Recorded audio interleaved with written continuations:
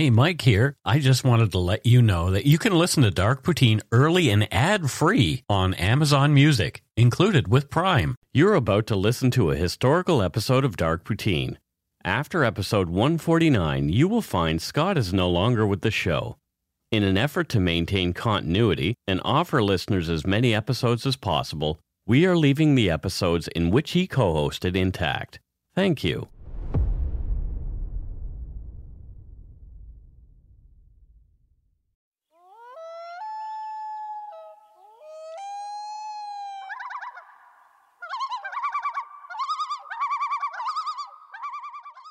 Welcome to Dark Poutine. I'm Mike Brown, creator and host. With me, as usual, is my good friend and co-host, Scott Hemingway. Say hello, Scott. Guten Tag, everybody. Feels like deja vu. It's like we just did this. Yeah, so weird. It's so similar. So just for everybody's awareness, I didn't click record when we started. Yeah, we had about 10 minutes in.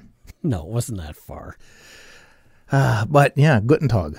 The views, information, and opinions expressed during the Dark Poutine podcast are solely those of the producer and do not necessarily represent those of CuriousCast, its affiliate Global News, nor their parent company, Chorus Entertainment. Dark Poutine is not for the faint of heart or squeamish. Listener discretion is strongly advised. We're not experts on the topics we present, nor are we journalists, and we're hoping you figured that out by now. We're two ordinary Canadians chatting about crime and the dark side of history. Let's get to it. Put on your toque, grab yourself a double-double and a Nanaimo bar. It's time to scarf down some Dark Poutine. Chomp, chomp, chomp, chomp.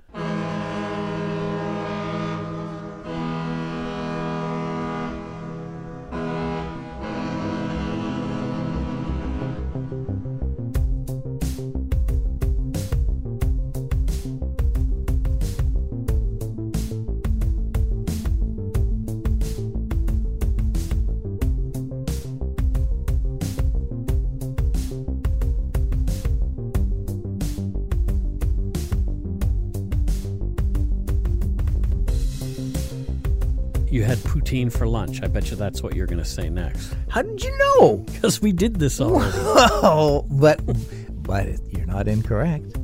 I know I'm not incorrect. I very much did, and I very much enjoyed it. So November 9th. Oh my God, please. Come out to our live show in Vancouver if you can.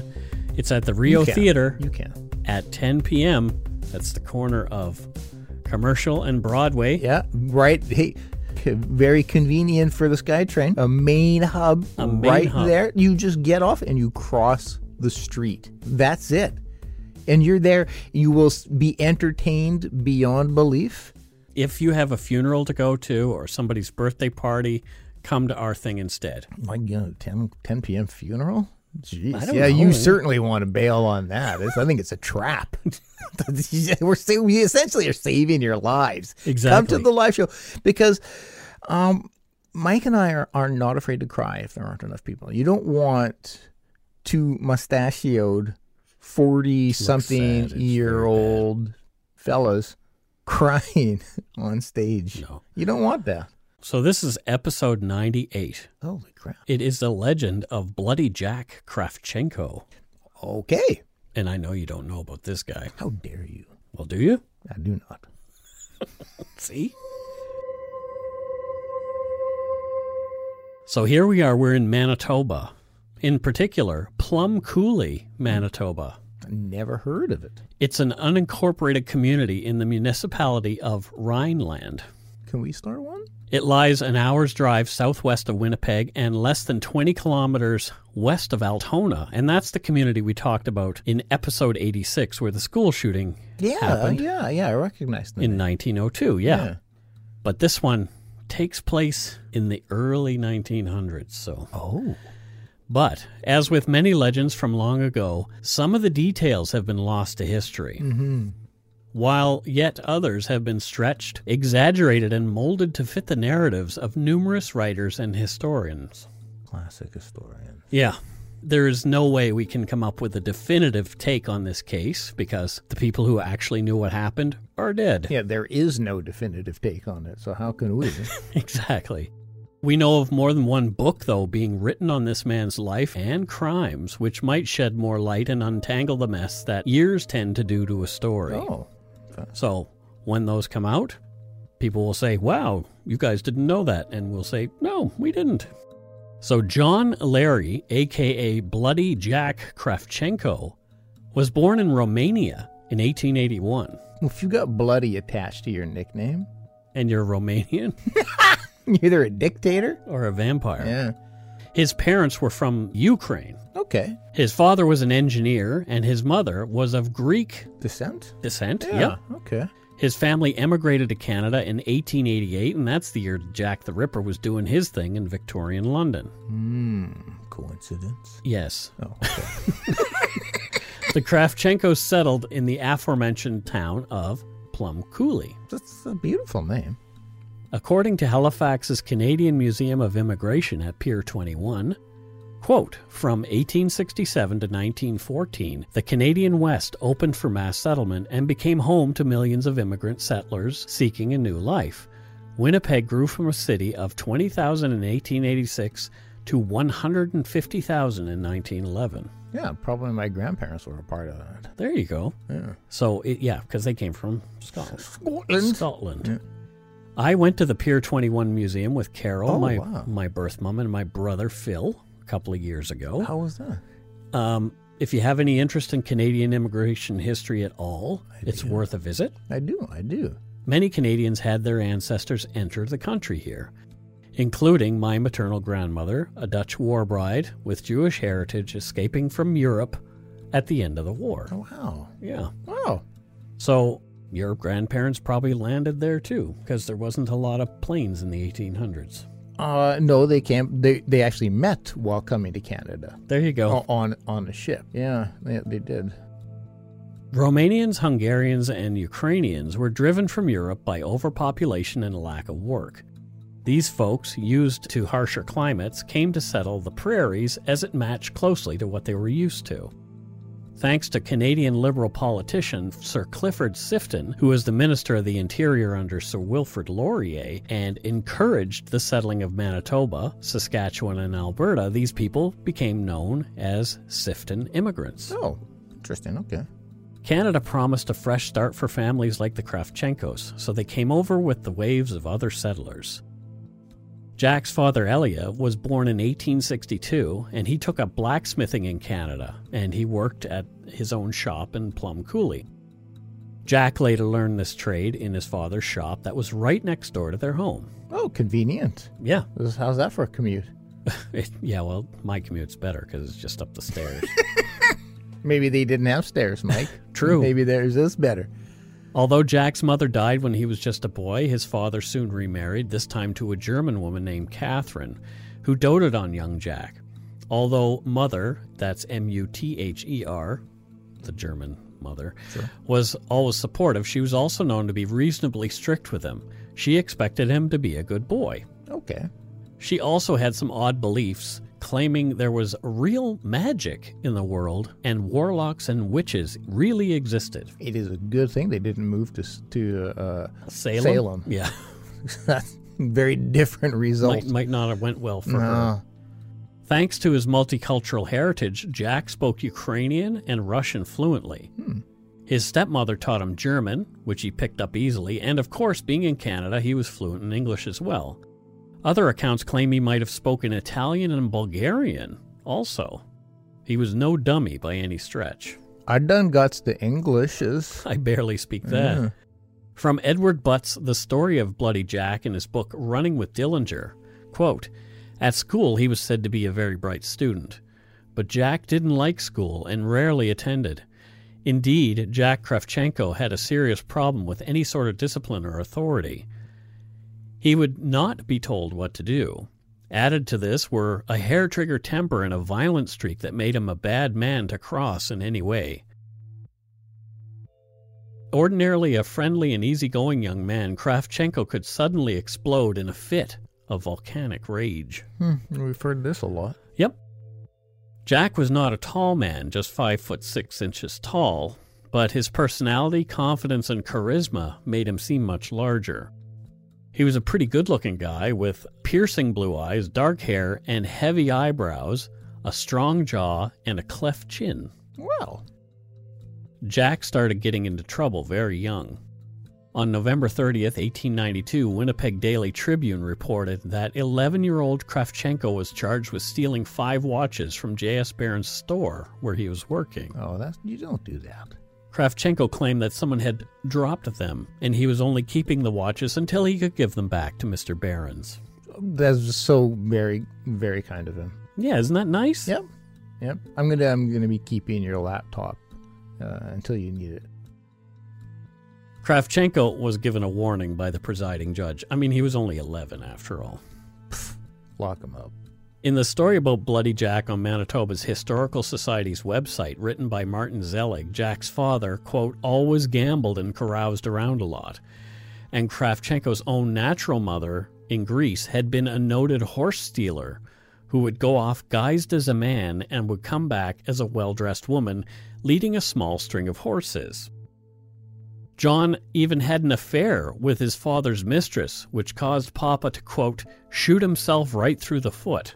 Well, damn. I don't know what that is all about. There's a lot to unpack there. Right? Wow. So Mom's a horse thief, Dad's a drunk, and John's playing pokey poke with his soon-to-be stepmom. Yeah. Or maybe a mistress. I don't think it was a stepmom. I think it was just a mistress. Sounds like she had a pretty good racket going with that horse thief in there. Yeah, well, but she's dead anyway. His birth mom, right? Yeah, but I'm just saying, like, that was a pretty good racket. You come as a man. Oh, I would like the horse, please. And then take it. I need to test drive this horse. Go poof, turn into a lady, and I guess you would have to test drive a horse, wouldn't you? I guess so. You got to know if it's like. Does it come with all the features that you're looking for? Power windows. This horse has got power windows. It's got Apple CarPlay.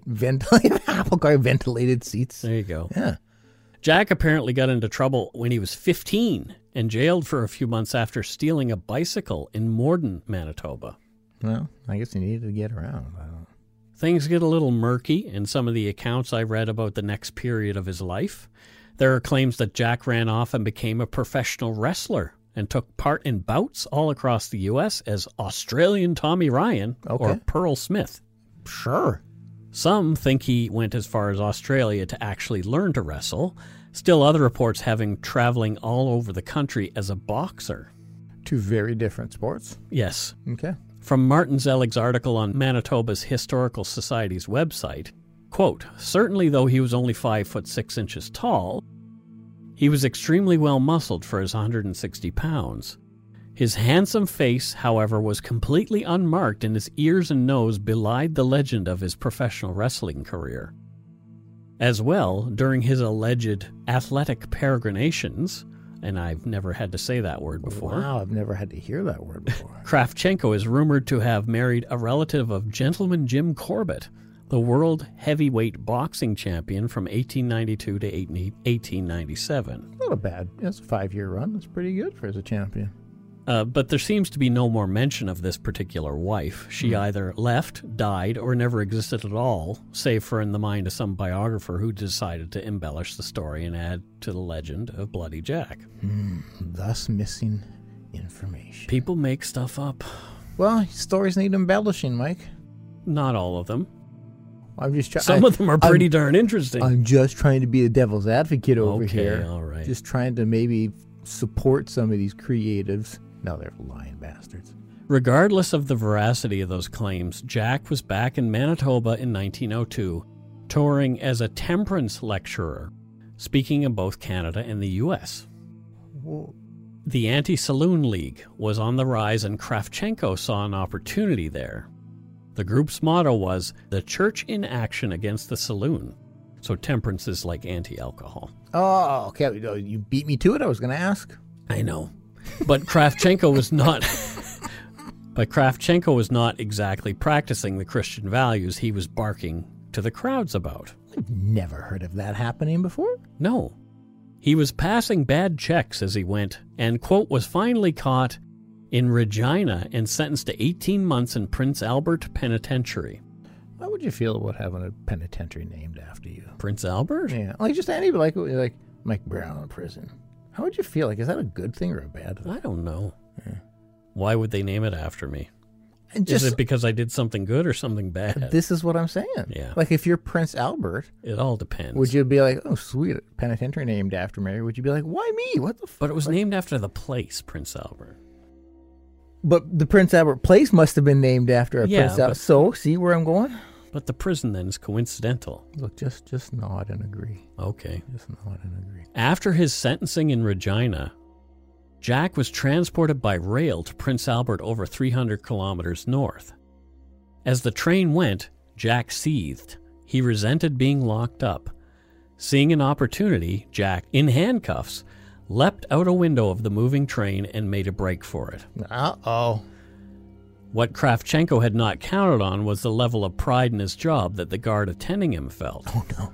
The prison guard, seeing his charge attempting to escape, also jumped from the train, easily recapturing Jack after a brief chase. That's an emotional roller coaster Jack must have gone on. He's like, I'm getting away. Whoa, Fredo! Shit. As sociopaths are known to, Kravchenko quickly convinced his handlers he was contrite for his escape attempt and no longer an escape risk. How convenient. Internally, though, Jack was always plotting his next move. Another opportunity presented itself just months into his stint behind bars.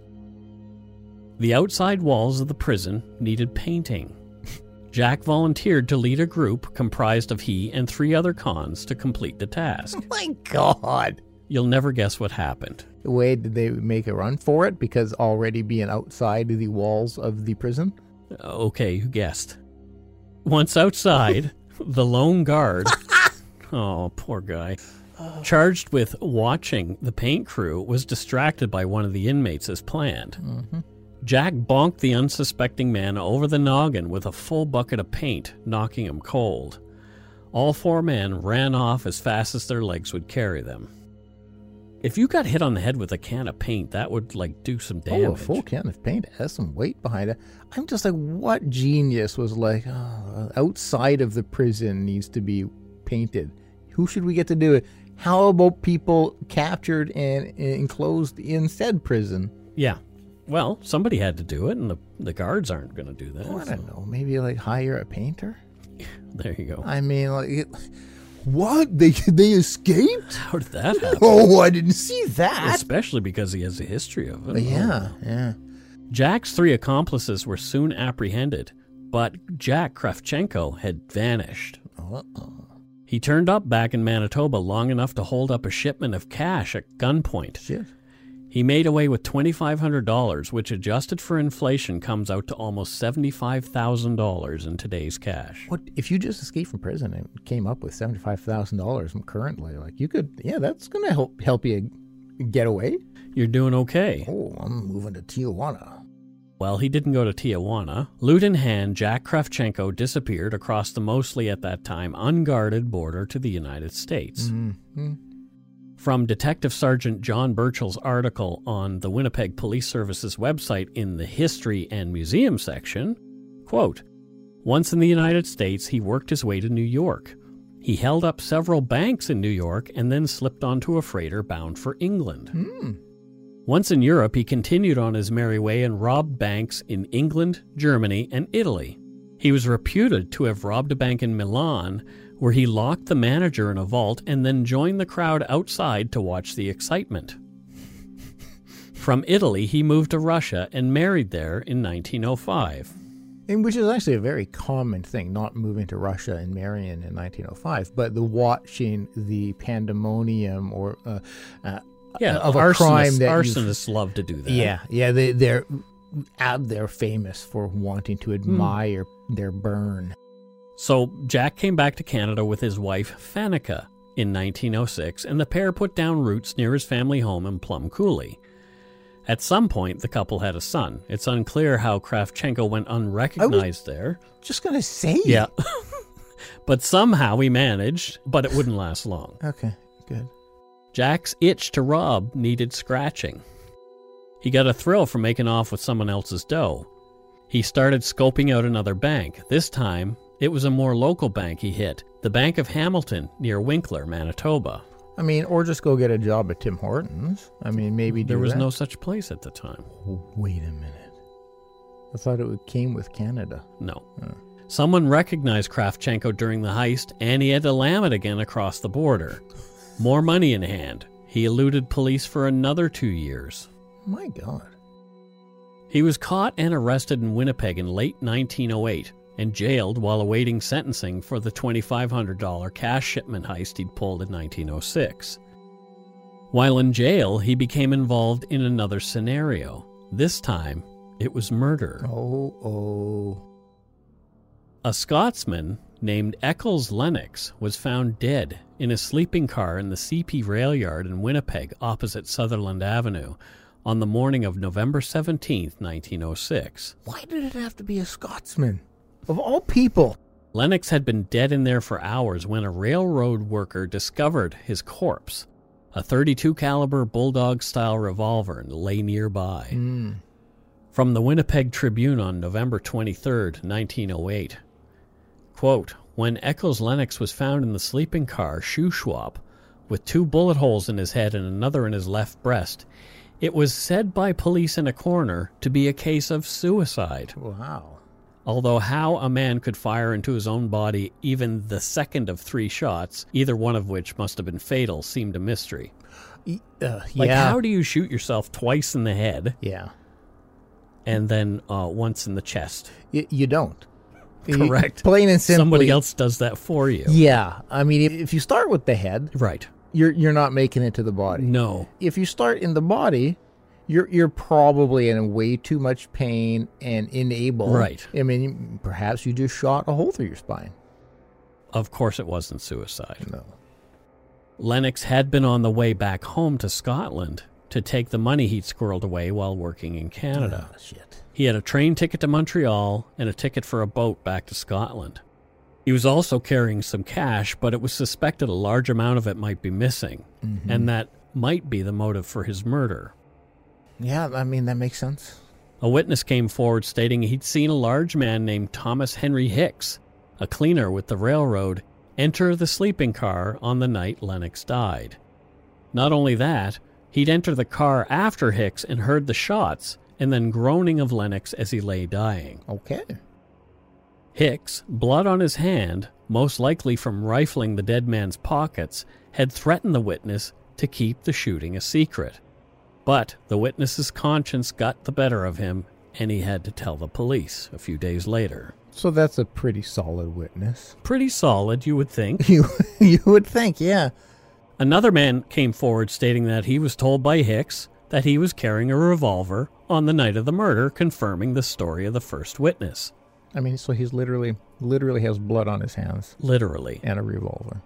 Another 3 men were arrested along with Lennox, and now an empty leather purse that had belonged to the dead man was seized and entered into evidence.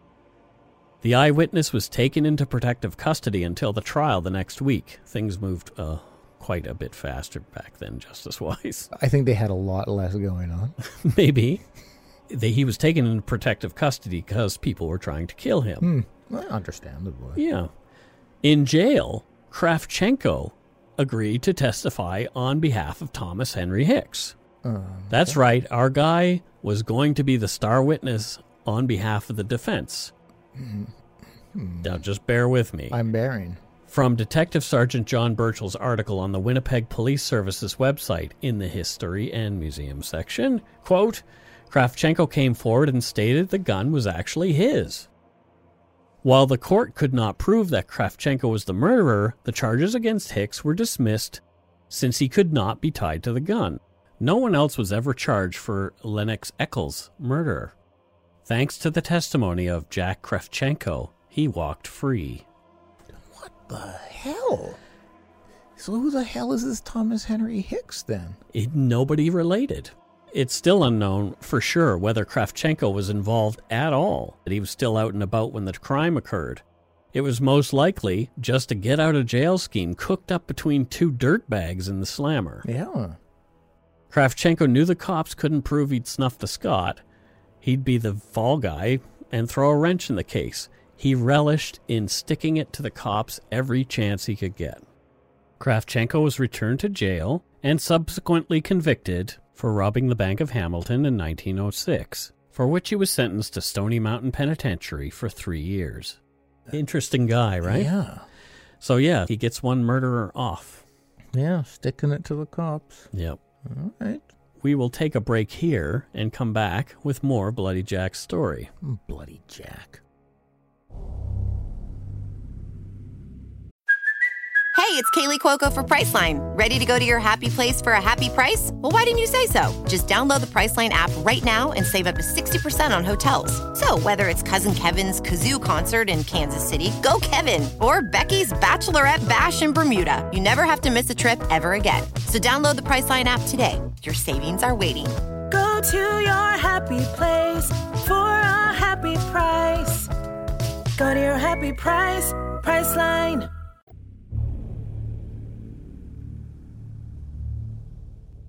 And we're back. After being released from prison in 1911, Kravchenko decided it was best to leave the prairies and move his wife and son almost 650 kilometers east of Plum Coulee to the remote Graham, Ontario. Jack's early training as a blacksmith came in handy, and he went to work as a boilermaker at the National Transcontinental Railway shops nearby. It's going to be a good trade to be in. Sure. At that time. The NTR was a historic railway that ran from Winnipeg to Moncton, New Brunswick. It was eventually gobbled up by the CNR. Jack didn't stay a square John for long.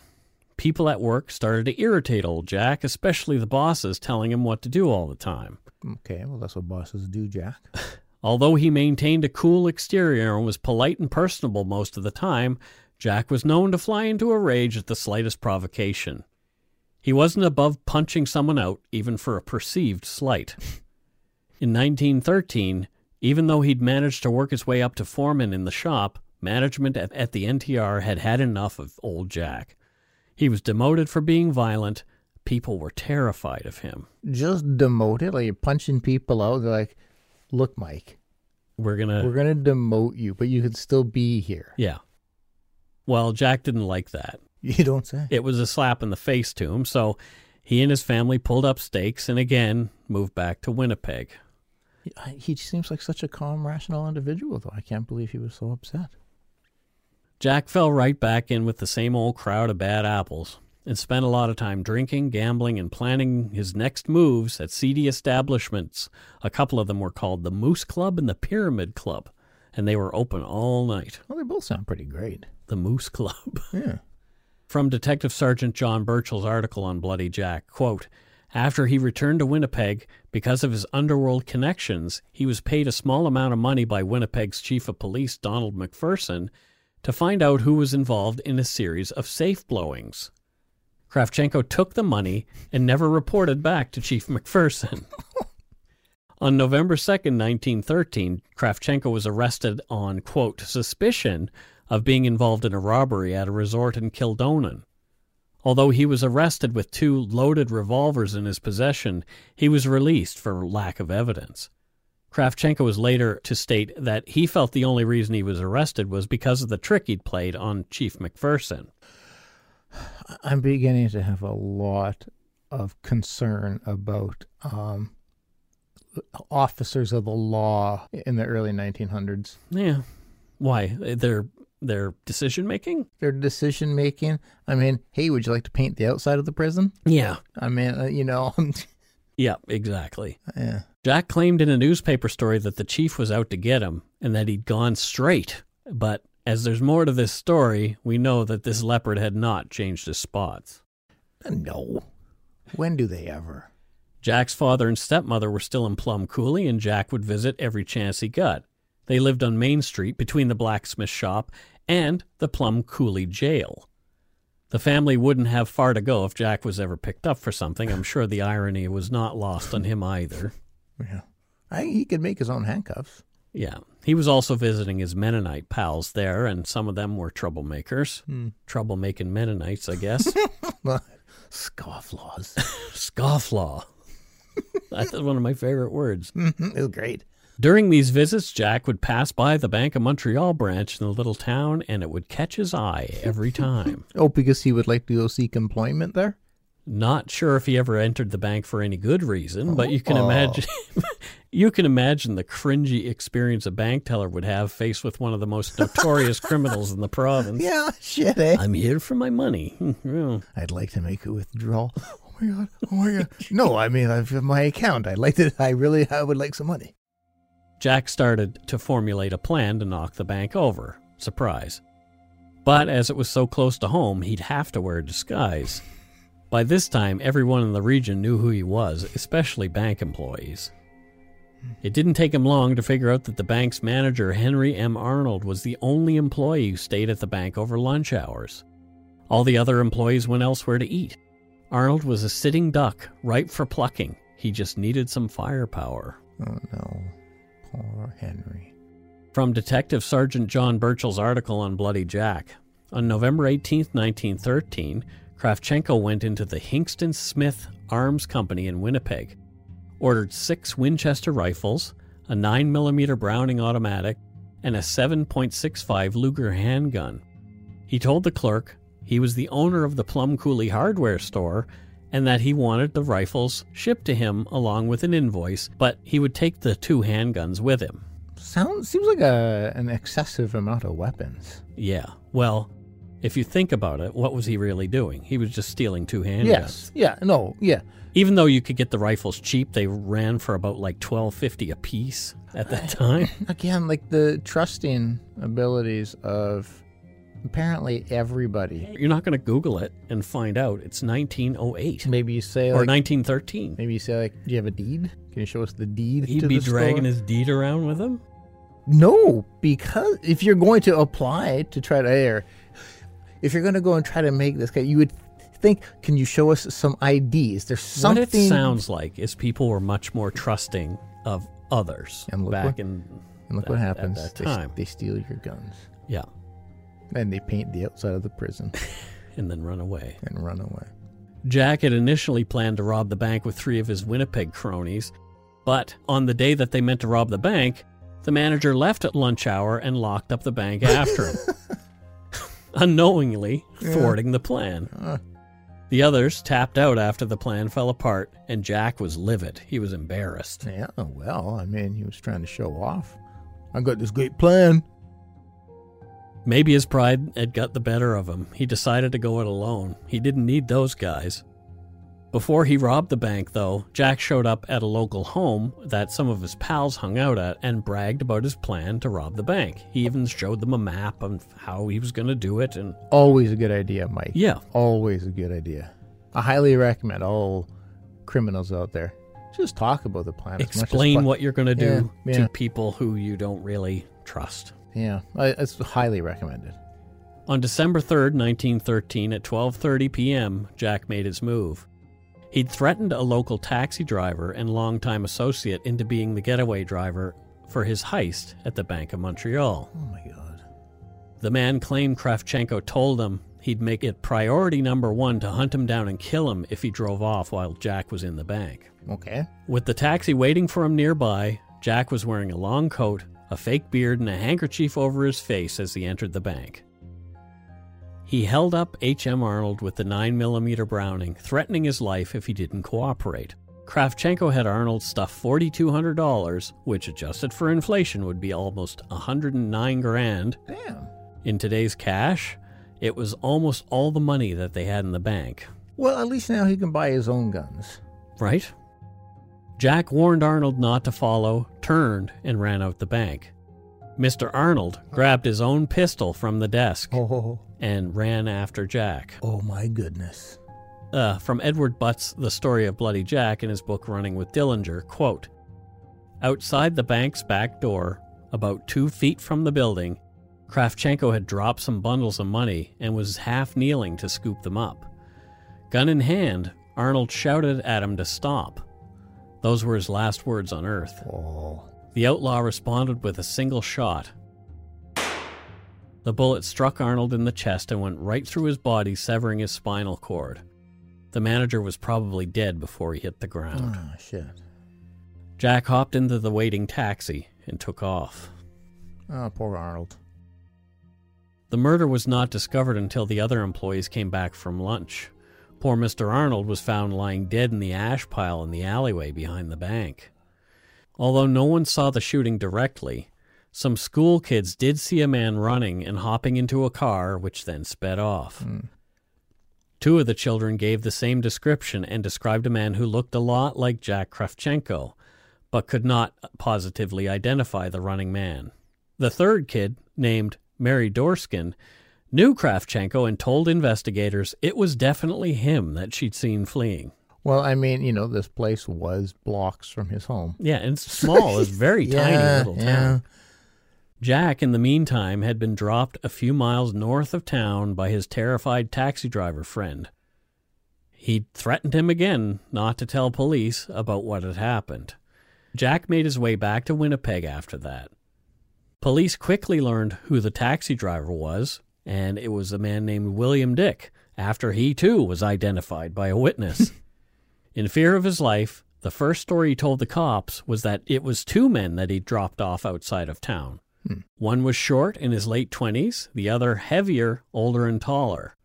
He was asked straight up whether the shorter man was Kravchenko, but he lied again, saying only that it could have been him.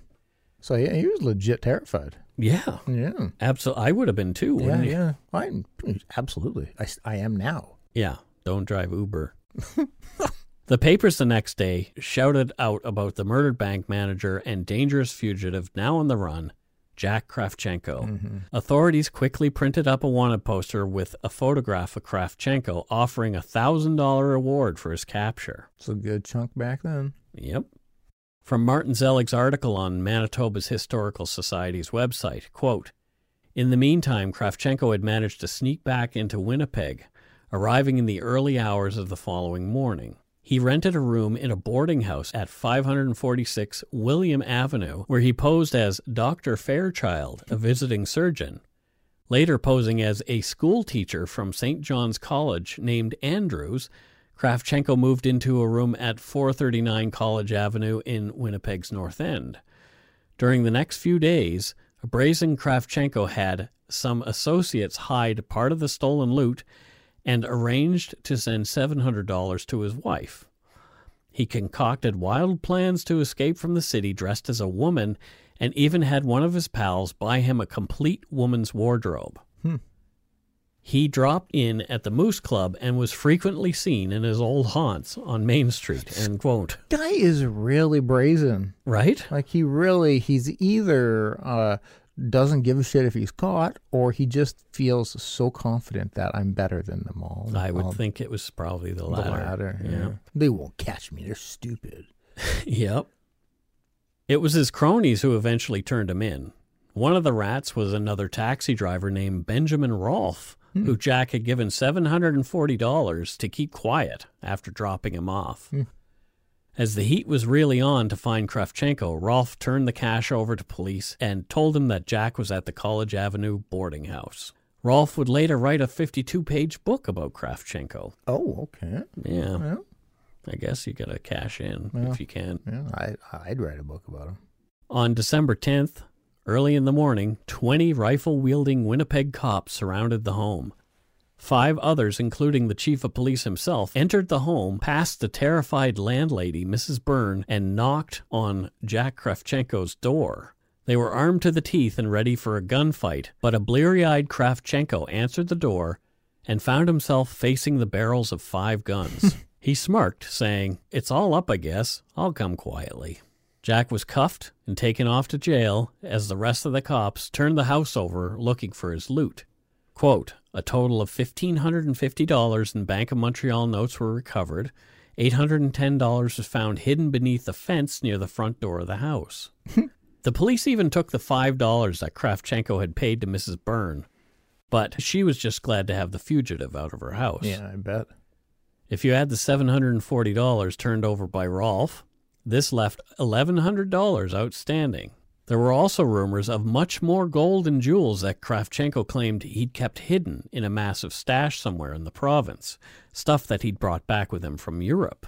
You know, I'm skeptical of that because as we can see from the things we know, he keeps things in close proximity. He doesn't think. that he's going to get caught, or he just doesn't give a shit. And so I don't think he seems like the kind of guy who'd be smart enough to go hide things in other locations.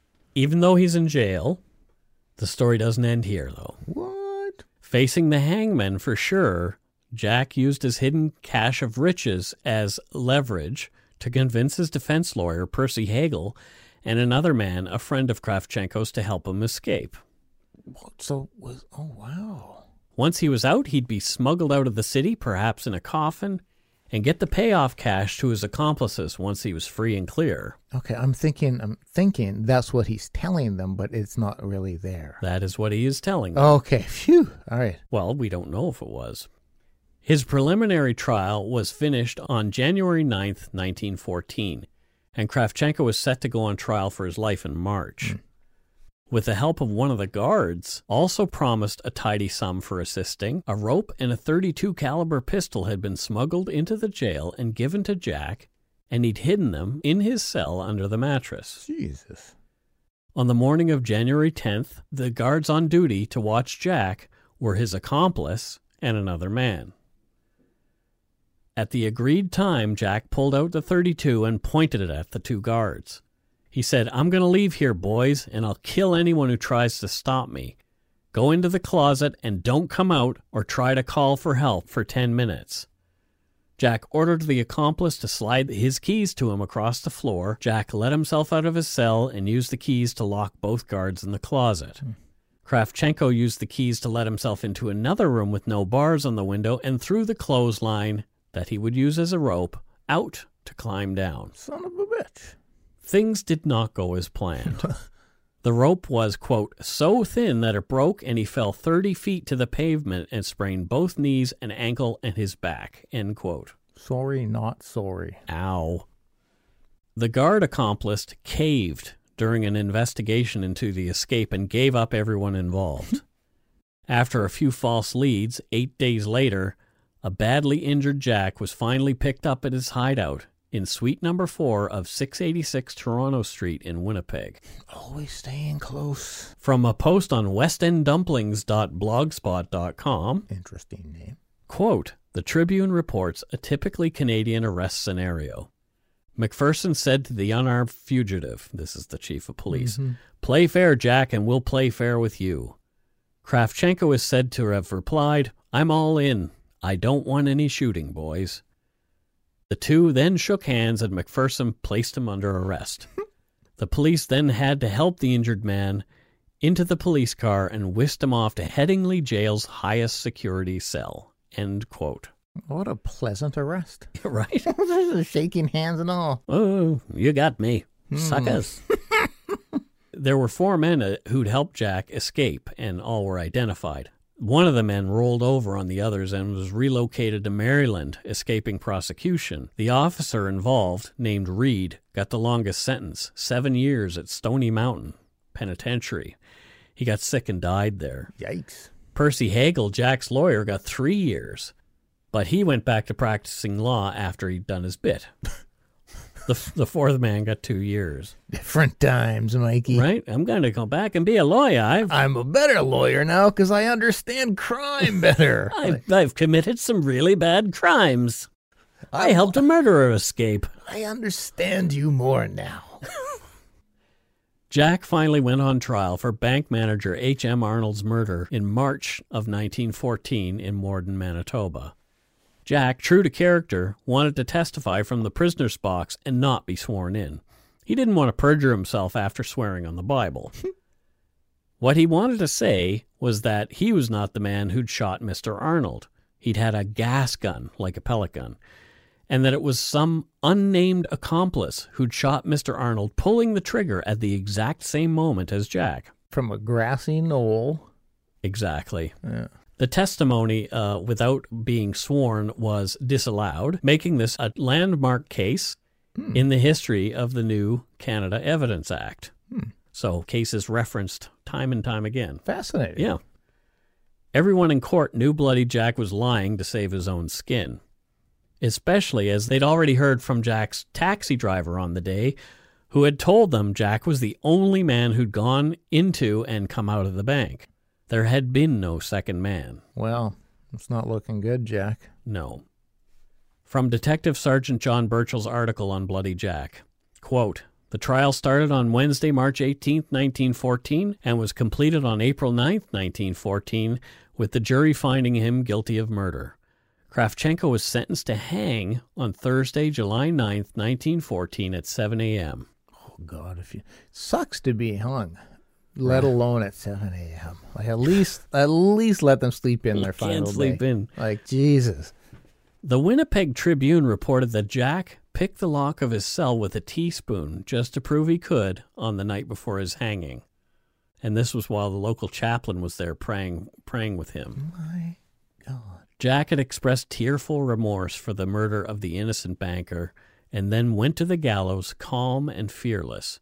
He was ready to meet his maker as 2,000 onlookers waited outside the jail to see the black flag make its way up the prison's flagpole, this indicating the end of Bloody Jack. That came at around 7:11 a.m., when the doctor pronounced Kravchenko dead after his body stopped jerking after he'd been hung at the prescribed time. So I wonder if that's where the 7-Eleven came up with the name of their stores. I doubt it. Damn. There's an odd footnote to Kravchenko's story from Martin Zelig's article on the Manitoba Historical Society website. Quote, "Kravchenko's stepmother," writes Edith Patterson, quote, "obtained the body as soon as she could and tried to revive him. She had assembled everyone who she thought might be able to bring him back to life. 2 witches, a warlock, a soothsayer, and even a practitioner of voodoo. The distraught old woman tried to breathe her own breath into the limp body, alas, without success. Kravchenko was buried in an unmarked grave in Lot 546, Section 22 of Winnipeg's Brookside Cemetery." Yeah, I highly doubt that to be true, but please, Jesus, I hope that's true. Isn't that weird? Yeah, it seems like one of those things that would absolutely be embellished. Be cooked up? Yeah, I mean, maybe she had somebody and she tried to revive, but then as time goes by, it's like, and a witch doctor, and a monkey with a bone. And she even had the Pope there.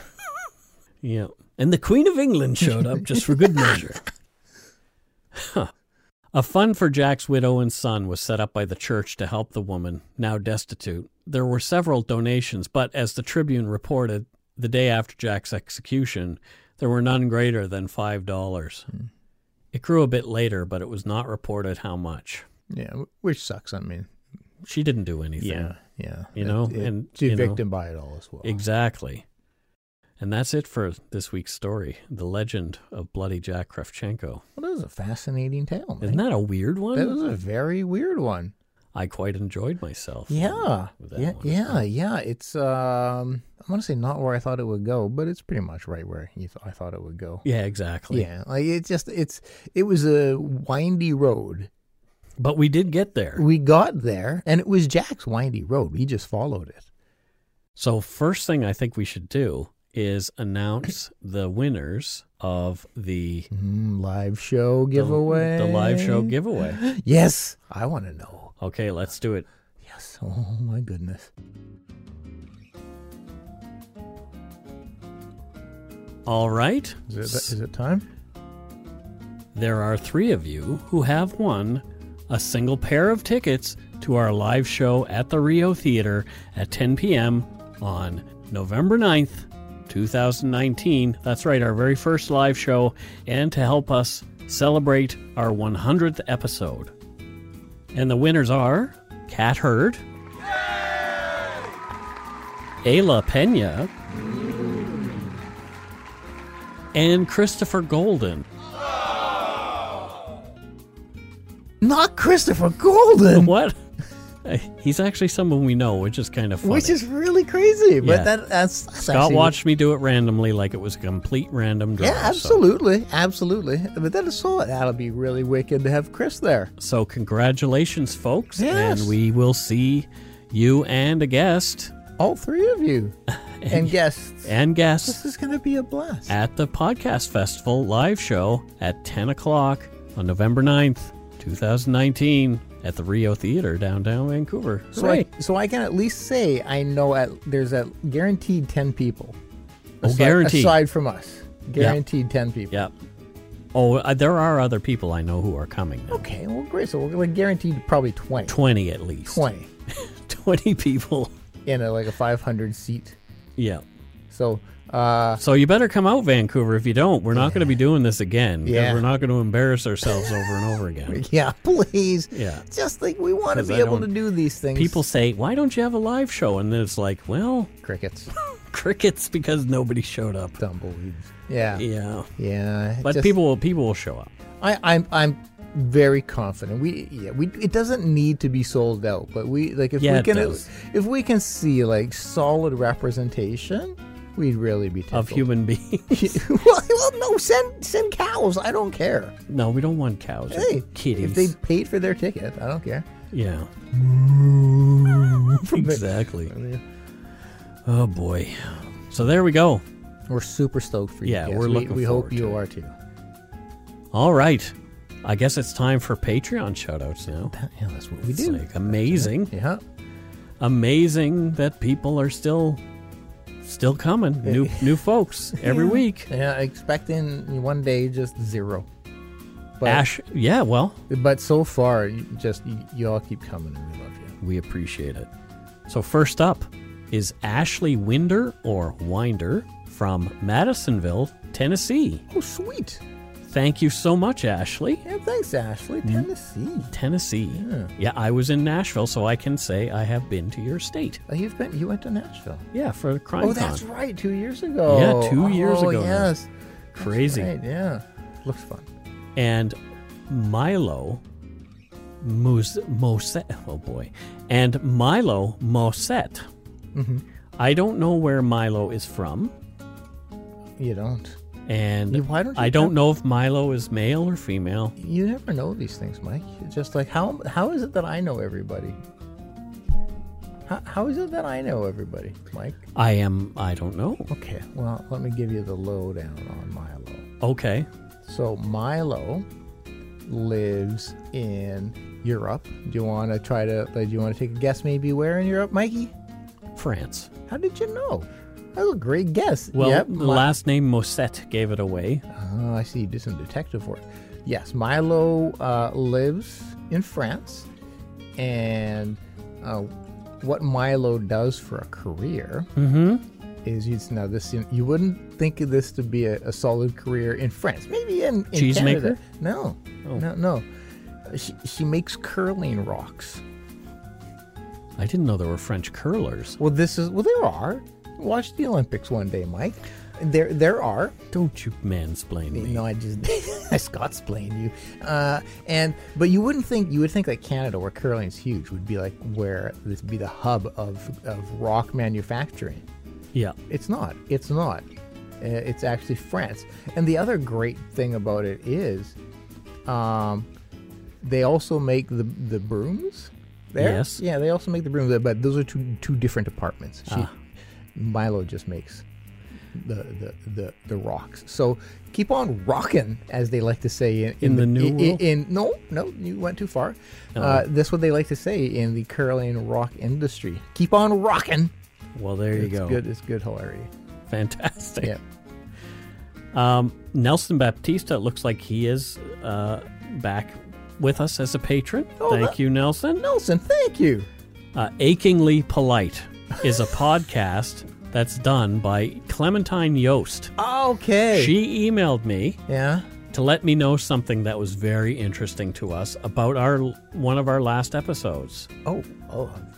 The Broken Arrow episode. Yeah. Her father was the screenwriter of the movie Broken Arrow. Get the fuck out of here. Yeah. Really? So, yeah, Clementine is based out of Palisades, California right now. So, thank you so much. Achingly Polite is her podcast. And it's a podcast about feminism, mental health, and sex. This sounds important. She also creates feminist art that pushes the boundaries of our sexist society. Join me for a wild ride of feminist rants, mental health musings, and sex-positive education. So Achingly Polite is the name of the podcast? Yes. I'm gonna check that out because those are topics that I'm quite fascinated in and passionate about. So thank you so much, Clementine. Yeah. We really appreciate that. Very much so. Yeah, thank you, Clementine. Next up, we have Regina Whaley, or Regina Whaley.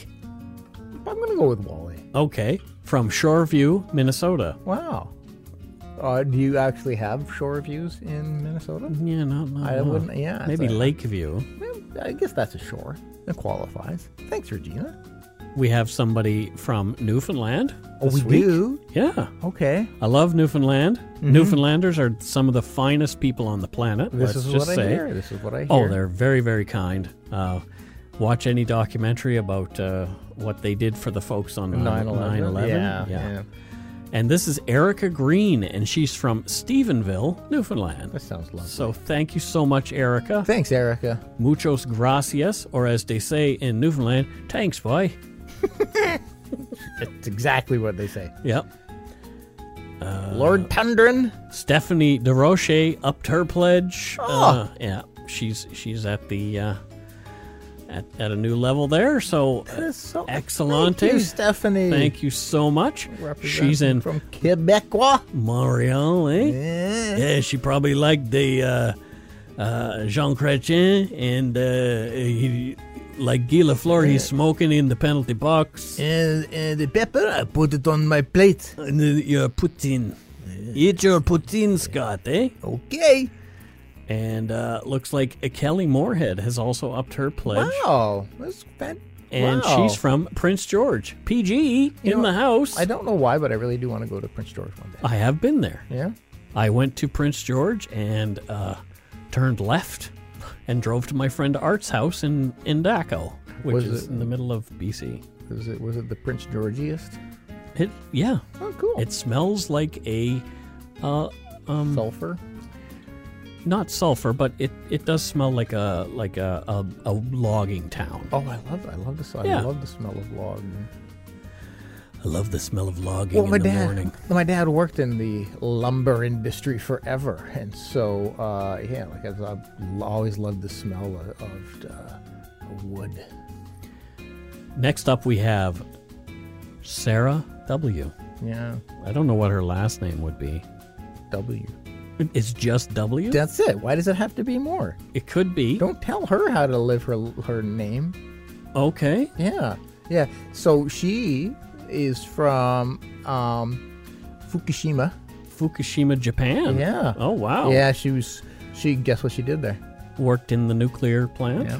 Oh, Yep, that's too bad. You nailed it. That's too bad. But clearly she has like 7 arms now.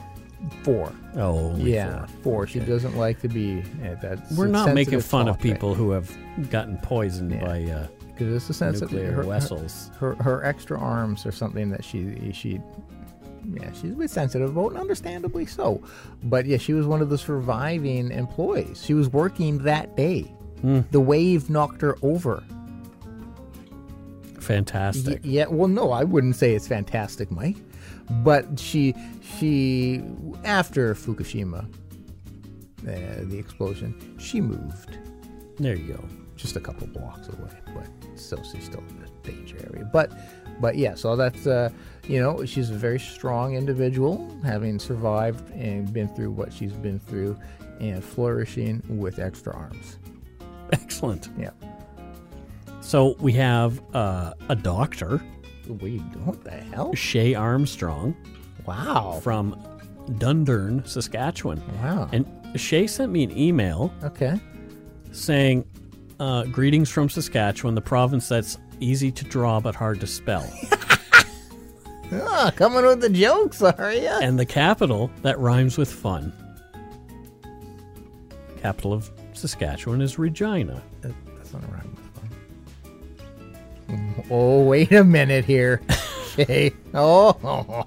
First off, I want to say I recently became a patron. Definitely worth the money for the podcast that you put out. I have to say, your podcast isn't horrible. Well, that's just high praise.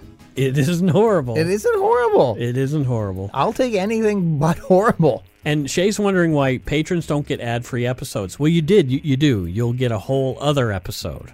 You get the after show. Yeah, without ads. There's no ads in that. Yeah, without ads. But yeah, we don't do the ad-free episode. But yeah, we just don't. Yeah. We need money. And okay, I have a special recording of my Aunt Esther and my Uncle Frank that I've recorded at family meals when I need to fill that void of two people who care about each other bickering. But regardless, definitely worth the $5. Also, what is up with at the horn at the beginning of every episode? Is that supposed to sound like a hockey game or end a period? Because it does. No, that is the O Canada Heritage horns here in Vancouver that play at every noon. Yep. At lunchtime, tells everybody downtown when it's time to go for lunch. Yeah, and we worked downtown for damn near a decade or more. Yeah. And so when we were working at the time, you hear it all throughout the city. So yeah, that's what it is. It's because that was right next to where we worked. They would go off to. Anyway, keep up the good work. Also gave a 4-star review because while the Oilers are better, please up it. Please up it to 5 stars because it does actually make a difference. Don't forget to be awesome. Yes, my uncle is Neil, Dr. Shay Armstrong. So thank you very much, Shay. That's awesome. Thank you. Muchos gracias. That is awesome. Yeah, and a doctor at that. A doctor. Wow. And last up for our Patreon shoutouts anyway, we have Oksana Klepsch. Wow, what a name. Oksana Klepsch. Yeah. Well, clearly German, and clearly because I know for fact. I wouldn't think that was German. Well, no, I know for a fact. I think that's more Eastern European. No, because she is the heiress to the Klipsch speaker manufacturer. Oh, okay. Electronics manufacturer. We make great products, and so she's the heiress to that, probably plotting on murder in the family so she can take over. Well, good for you, Oksana. But yeah, so that's who she is, and I love your speakers. If you feel, are good speakers. No, they make great speakers. If you feel inclined to send us some amps and speakers and headphones and maybe one of all of your products to each of us, that'd be fantastic because we love your family's product. Now I did make some boo-boos. Classic Mike. Yeah, and that is because I missed some people who e-transferred us some money. Oh. So what'll happen is I'll get an e-transfer. It'll send me an email. Okay. But sometimes the email ends up in the spam folder for some reason. I don't know why. But anyway, Bonnie Gibson, a friend of ours, got in touch with us, and she said, I didn't get a shout-out for my road trip money that I sent you over PayPal. Was because I didn't call it donut money. I was like, no. So thank you, Bonnie.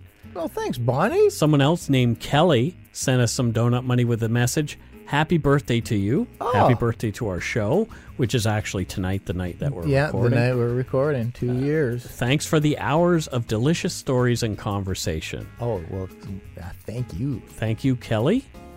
Lisa Blesky said, she sent some money, and she said, you have created a great podcast and an amazing community. Thanks for all you both do. It's more about you guys. The community is we're just very fortunate to have just amazing listeners and supporters. And finally, Tracy Dawn DuPont said, Collateral Damage was awesome. You two are a great team. Oh, thank you.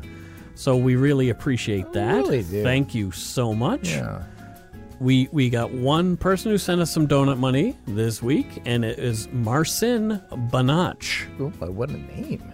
Yeah. Or Marcin Banach. I don't know. Marcin. It's great. One way or another, it's fantastic. One way or another, you made us say your name. Yeah, multiple times. Well, probably only one of those was correct. But it looks like Martin. Oh, maybe it is Martin. This is just whoever you are. So thank Martin, you. Marcin, or Banach or Banach, or yeah, we really appreciate it. We're not making fun of your name. It's just because I'm so dumb I can't pronounce it. That's the problem. Well, it's not so much that as we're dumb. Gotcha. Banach. Achingly polite. Yeah. Don't forget that podcast. Yeah, I can't. Thanks so much to our patrons past and present for your pledges. We really appreciate your support of the show. If you want to help support us, you can do so at patreon.com/darkpoutine, or for a one-time support, you can send us some donut money via PayPal at our email address, darkpoutinepodcast@gmail.com. If you don't already, it would mean a lot to us if you subscribe to the show. You can easily find us on iTunes Podcast, Stitcher, TuneIn, Spotify, or wherever you get your on-demand audio. Check out our website, darkpoutine.com, for show notes and other cool stuff. Give us a follow, like, whatever you do on Facebook, Twitter, and Instagram. Just search for Dark Poutine. And most importantly, tell your friends about us. Word of mouth is a powerful thing. What he said. So until next week, don't forget to be a good egg and not a bad apple, and come to the live show. Please, please, please. Goodbye, everybody. Goodbye.